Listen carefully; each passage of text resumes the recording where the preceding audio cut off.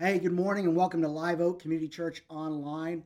Make sure you stick around till the end of the message because we're going to give you some details how next week, June 14th, you can be part of online services and or in-person services here at Live Oak. If you would like to come to a service at Live Oak June 14th when we reopen, stay tuned to the end. We're going to give you details of how you could be part of that. Well, today we're starting a new series called Best Summer Ever. It's a study of Paul's letter to the Philippians found in the New Testament. And it's really timely for this season we're in. Paul was writing a letter to them that when we read Philippians, Paul was writing to them while he was in quarantine. He was under house arrest. He was under arrest in Rome. He was quarantined. He was locked down. And a lot of things in his life were not going well, at least from the outside perspective. Yet when he writes this letter to the Philippians, he speaks of joy and of peace and of contentment. He was living his best life, even though his life around him was not going well. Philippians has tons of insights in for us how our best day ever, best summer ever, best life ever has a lot less to do with what happens to us and a lot more to do of what we let Jesus do in us and through us. It's going to be great. And I love Philippians because it deals with a lot of the issues that I wrestle with. I struggle with anxiety and worry. I tend to zoom in on my problems and lose focus on the fact that God is in control and God's promises. I get so focused on issues of concern that cause me worry and anxiety. It happens with my family. I worry about my family and I worry about friends and I worry about finances. I worry about the church, this whole process of helping Live Oak navigate this. A lot of us on staff and in leadership have worried. And just to be honest, I struggle with worry in a significant way. I have most of my life. I've grown a lot, but it's been a struggle for me.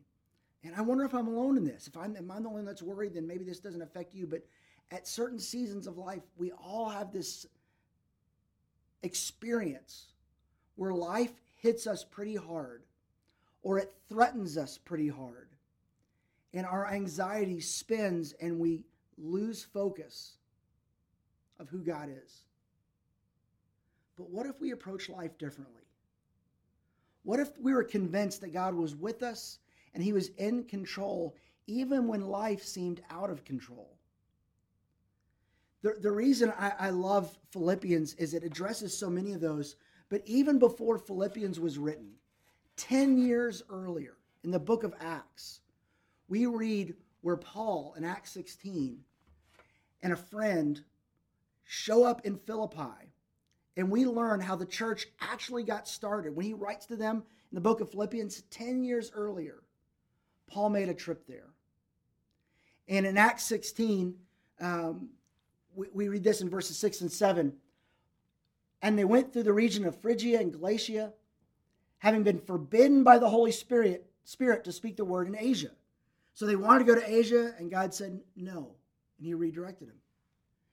And when they had come to Mysia, they attempted to go to Bithynia, but the Spirit of Jesus did not allow them. So they're trying to go one place. God says no, he redirects. They try to go another place. God says no, and he redirects. And he leads them to Philippi. And then what happens next? I'll just tell you the story rather than read it.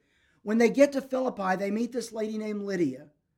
And she comes to be a follower of Jesus through their interaction with them. And it's the first follower of Jesus in Philippians. It's the start of the church in Philippi.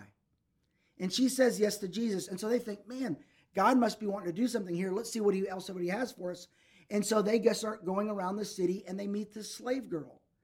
And she's causing all kinds of problems for them. She's causing this commotion, and she was actually possessed. And she actually, because she was possessed, could tell the future. Or people thought she could. Maybe she couldn't, I don't know. But she was making a lot of money for her owners. And she kind of starts harassing and distracting people who are around Paul and Silas. And so they heal her and set her free from being possessed, which is good news for her.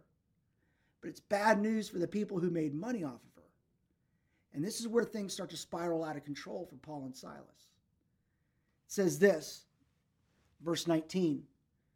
But when her owners saw that their hope of gain, cha-ching, their chance to make some money, was gone, they seized Paul and Silas and dragged them into the marketplace before the rulers. And when they had brought them to the magistrates, they said, "These men are Jews, and they are disrupting our city. They advocate customs that are not lawful for us as Romans to accept or practice." So basically they say, these guys messed up our business, but really it's bad for our city. It's not about us. It's bad for our city. And they said, they're Jewish, we're a Roman, and they're breaking our laws. Actually, Paul was a Roman citizen, and later on in the story, that comes out, and they're in big trouble for what they did. A lot of times people just assume Paul wasn't a Roman citizen, but he was, which means he got certain privileges through the process. He got no privilege here. It goes really, really bad. They make their case, and the crowd follows. Here's what happens next, verse 22. The crowd joined in attacking them, and the magistrates tore the garments off them and gave orders to beat them with rods. And when they had inflicted many blows upon them, they threw them into prison, ordering the jailer to keep them safely. Having received this order, he put them in the inner prison, like the most secure spot for the worst criminals. What do these guys do? They healed somebody that cost somebody some money. In the inner prison, and they fastened their feet with stocks. The problem with that is when you're in stocks, what it would do is your feet and your hands would be locked, and you'd be kind of sitting in this upright position. It strained your back. If they had bruises or cuts from being beaten, which they probably did, it was extremely painful. You could not stretch. You could not move. It was an uncomfortable position. You couldn't sleep that well. They were treated like the worst criminals ever. And at that point, they had to be asking, did we get it wrong? Like, God did say, don't go here, go to Philippi. Like, were they questioning that at that point? I mean, God led them to this place, and at first, one person said yes to Jesus. And then they heal one person, and then the whole town turns against them, beats them, racially profiles them, falsely imprisons them, treated like the worst criminal. And now they're locked up. They can't do anything. They had to be asking, God, is this really where you wanted us? And so it gets to the point where the whole story changes at this point. The next verse is the hinge of the story. You know what a hinge is, right? A door and the door frame. The hinge is the thing that allows it to turn. It's that little piece. It allows it to turn. This is the place where the whole story turns a different direction because they make a different choice, and it's different than I would have made. And in verse 25, it says this: about midnight, Paul and Silas were, and I'm going to pause there. So it's the middle of the night. Emotionally, they're wounded. Physically, they're literally wounded. They're locked in a prison. Things seem pretty hopeless. And it's midnight, and late at night, our mind can do some crazy things, especially if it's midnight in a prison where you don't belong. You know, a helpful way to read the Bible, especially with stories, is to put yourself in the story. And so if I were to put myself in this story, it might say, about midnight, Doug was worrying. Doug was complaining. About midnight, Doug was questioning, did God really lead me here?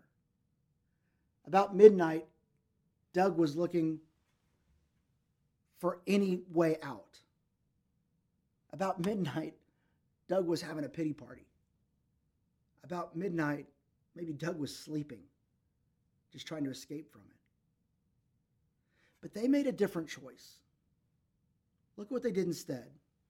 About midnight, Paul and Silas were praying and singing hymns to God. They made a different choice.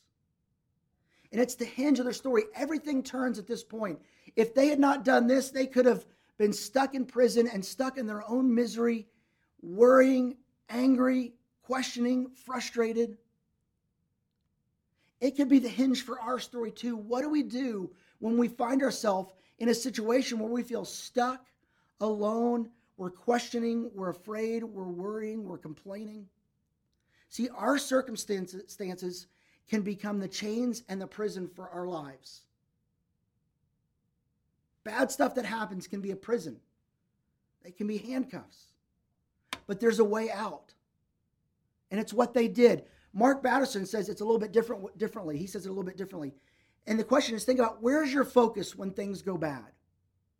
And he says there's really two options for us. One is to zoom in. The other is to zoom out. You know how, like with a camera, like if you're trying to take a picture, you can zoom in and get real close, or you can zoom out and get kind of a wide angle. It's that kind of approach. Zooming in is zooming in and focusing in on what's wrong with my life or what's wrong with the world. And I bet right now there are some things in your life that you feel are wrong. And you're probably right. They're not good. We could zoom in and have that be our focal point. We could zoom in on some things that are wrong with our world. There's a lot that's wrong with our world right now. We all see it. Or we can zoom out, which is to go big picture, 35,000 foot view. Step back and make sure that we're looking on something bigger, focusing on who God is and the big picture of what he's promised he will do, of his track record of what he's done. See, we need to make the intentional choice. I need to make the intentional choice to zoom out, to step back, to acknowledge, hey, there's something in my life that's wrong, that's painful, that's hard. But then I need to zoom out and realize where that fits in God's big story and in his promises. I need to zoom out and focus on who God is rather than zoom in and focus on what is wrong with my life. Mark Batterson says it this way: don't let what's wrong with you keep you from worshiping what's right with God. See, sometimes our problems can cause us to focus on that, and we miss the opportunity to worship and praise our God. They didn't miss that. About midnight, they were praying and singing hymns to God. They were focused on who he was in the middle of their circumstance.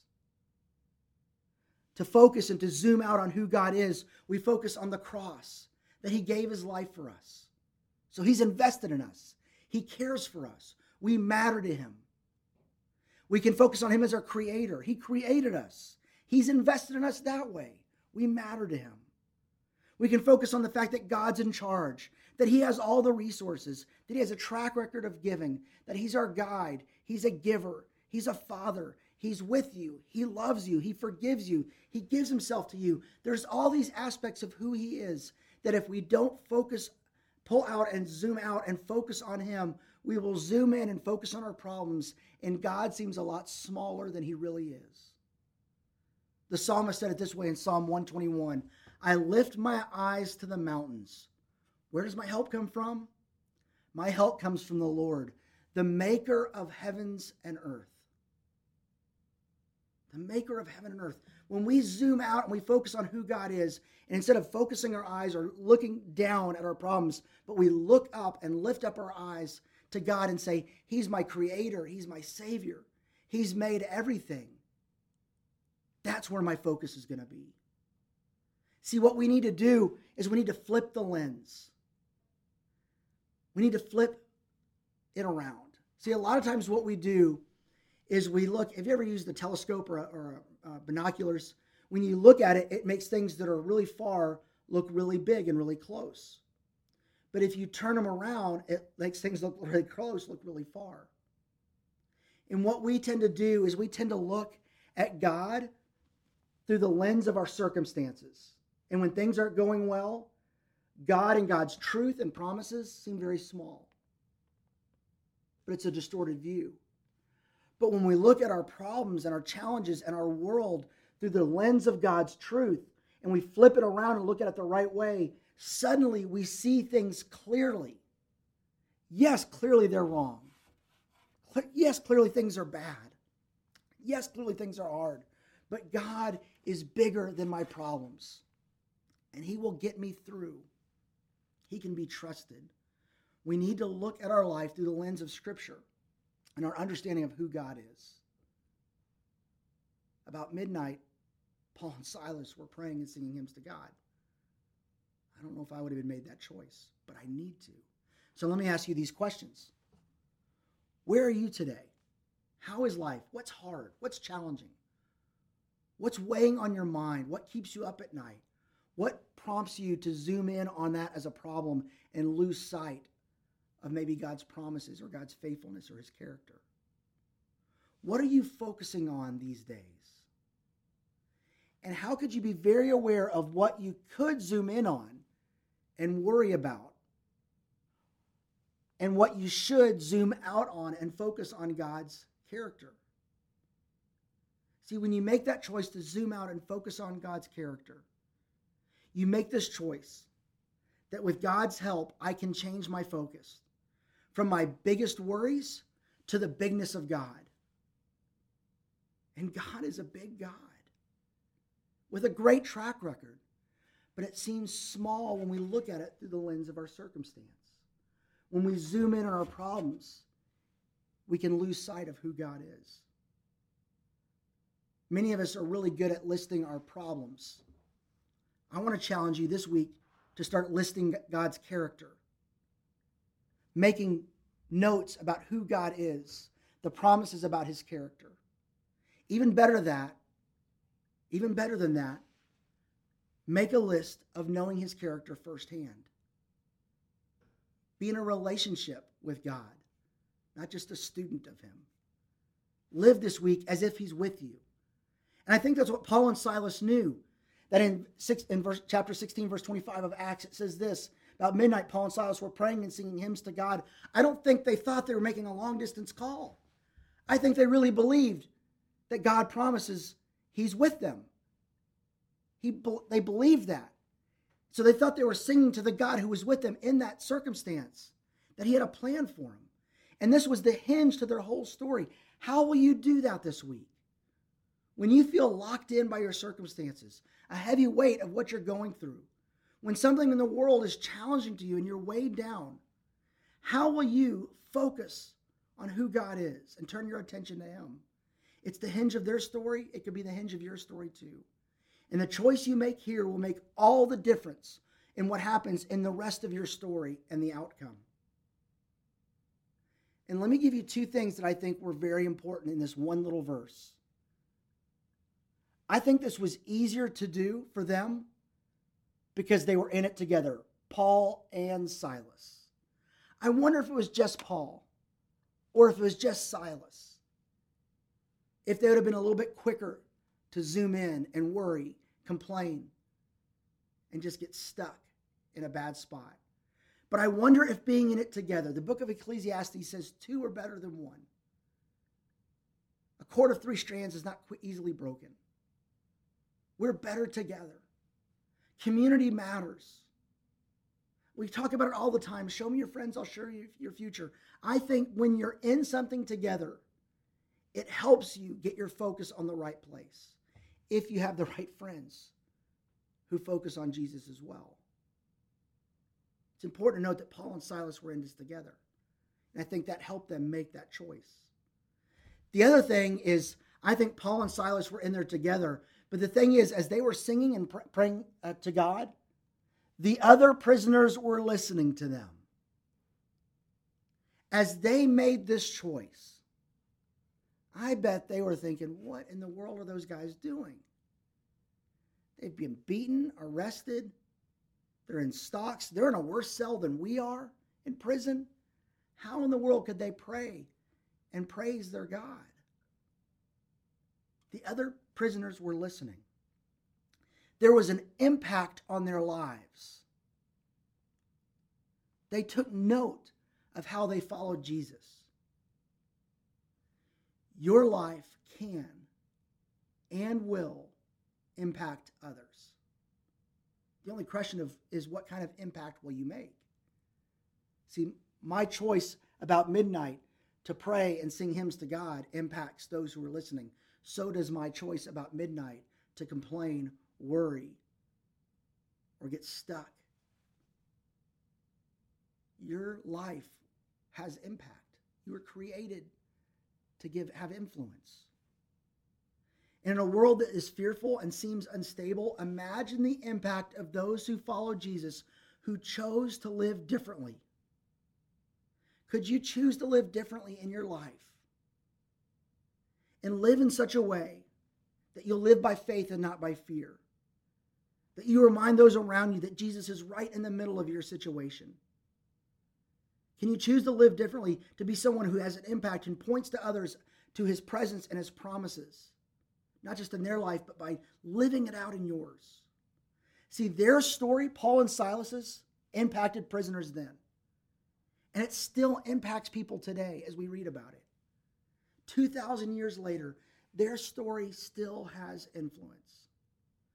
This summer, let's let Paul's letter to the Philippians still have impact today on our lives.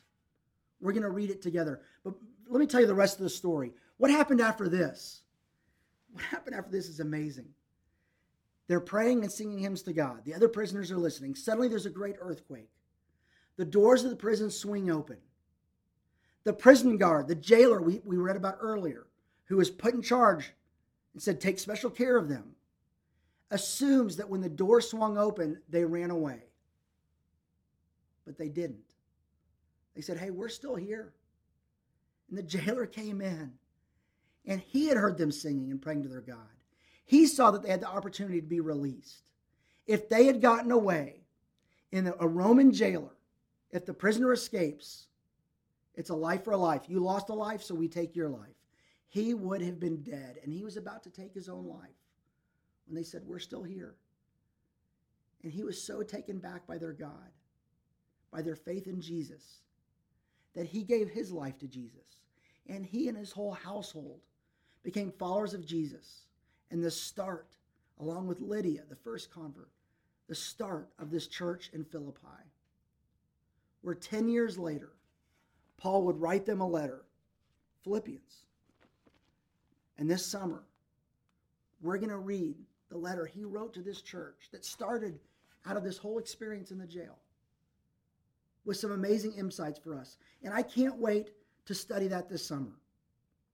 It's a thank you note he wrote to them because they were partners in ministry, and it has tons of helpful insight. I can't wait to explore it together. One way you can do that is by studying it on Sundays, and starting next week, online or in person. But another way you can do that is you can sign up, and the link should be, sign up form should be showing up in the comment section. We're going to do YouVersion reading plans. I'm going to be part of it. I encourage you to be part of it. We'll break up into groups, so there'll be a small group of people who are reading together. You read it every day. You comment on it through the YouVersion Bible app. Please sign up. I'd love for us to study, not just on Sundays, but all summer long, because I think Paul really could help us figure out how to have the best summer ever. Because it's a lot less about what happens to you and a lot more about what Paul learned was the secret of peace, of joy, of contentment, and of living life with a big faith in a big God.